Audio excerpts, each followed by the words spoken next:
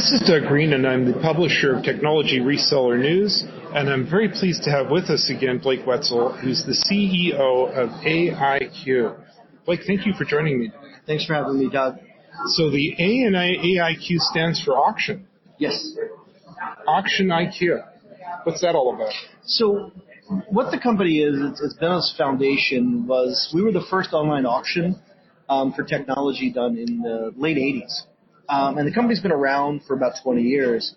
But what we do is, the best way to describe it is really a procurement as a service or a fractional procurement organization. So we work as an extension for large enterprises into their procurement organizations to make sure they're paying the best pricing for the best services that they are purchasing on their IT and IT-related and IT-adjacent services. So we work with them, and then we will ultimately run, ideally, reverse auctions to actually make sure that they're paying the right market price. So how do your services differ from other procurement services? Yeah, so the traditional procurement process, whether you're working inside of a chief procurement officer, function inside of an enterprise, you generally pick a supplier, and then you negotiate against that supplier. Right. You get savings, and that is an effective methodology. Our methodology changes the paradigm. What we say is we qualify. We take the entire universe of the market of a particular service. It could be any of 100 different categories of types of spend. We identify the market. We narrow the market based on qualifications, customer requirements, but we don't talk price up until the narrowing is done. And at that point, then we allow the suppliers to compete with each other. We create a market condition. We put them in an auction. They are bidding against each other. They see what each other's bidding. It's been the supplier names are controlled, but they will then compete with each other. What that generates is about a 2.6 times the benefit of traditional procurement models. And by doing it, you're getting the best price for the services that you actually can go create. So what is the profile of the companies you serve? Yeah, we're generally looking at larger enterprises. We like to target anybody over 200 million. So larger enterprises. Right. It's because they need to have the scale of the spend to make the auctions worthwhile. So if you look at it, the ideal profile, we would actually say it's anybody who's a tech-centric company or tech-heavy. So it doesn't have to be a tech company. But from 500 million to about 10 billion is really where our sweet spot is. How much money on average do your clients save? I'll tell you the percentage, because the size varies by how many projects we work on.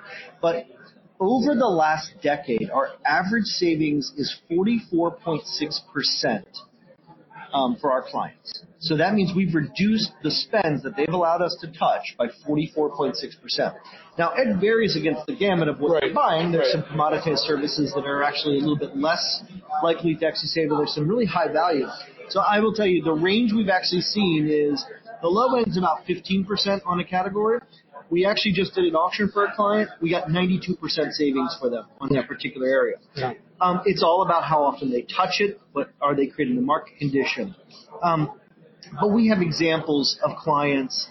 One of them is a public one. It's actually a client we use as a reference client. They actually saved 1 year $18 million out of their P&L. And that CFO actually said it was the single best ROI they've ever seen in the company's history. It's been in the news. Companies are, especially in the technology sector, announcing layoffs.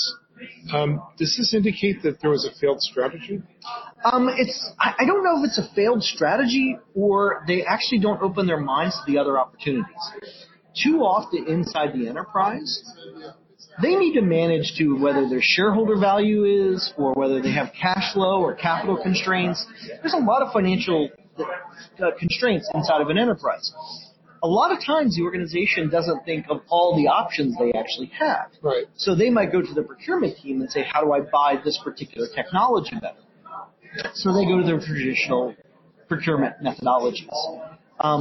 When that doesn't succeed, they revert to the only thing they know, send people home. Reality is we tell clients all the time, let us come in, do a free evaluation for you, what you actually can see, and then you can make the determination if you want to put that in their plans. We now have clients who are putting our projects, we're working with them on their planning process to actually put the savings calculations and estimates that we actually do into their operational plans and their financial plans that they're presenting to their boards, their private equities, to whomever. They're doing that so they know they can then hold the organization and make sure it becomes a strategic project versus an interesting project that somebody's doing. So the reality is how does the leadership of the enterprise go and put these types of requirements, controls in place so they don't have to lay those people off? Blake, let me connect the dots here between what you were saying before and this, because I know you're talking percentage, but in previous recordings, you told me it can sometimes be millions and millions of dollars every month. So instead of reducing payroll, which means reducing creativity and productivity in your company possibly, we're talking about not cutting services. You're taught with AIQ, your approach is you're going to have the same thing exactly, but you're just going to be paying less for it in terms of external services. The same, if not better. If not better. Yeah. Because you crop up stuff that could be better. Yeah, actually, I'll give you an example of an auction we just finished for a client, which is in the financial services area. Their cloud infrastructure, we actually saved them 55% on it, and they got an upgrade. Wow. They got a better platform than they had. And they actually got the same supplier.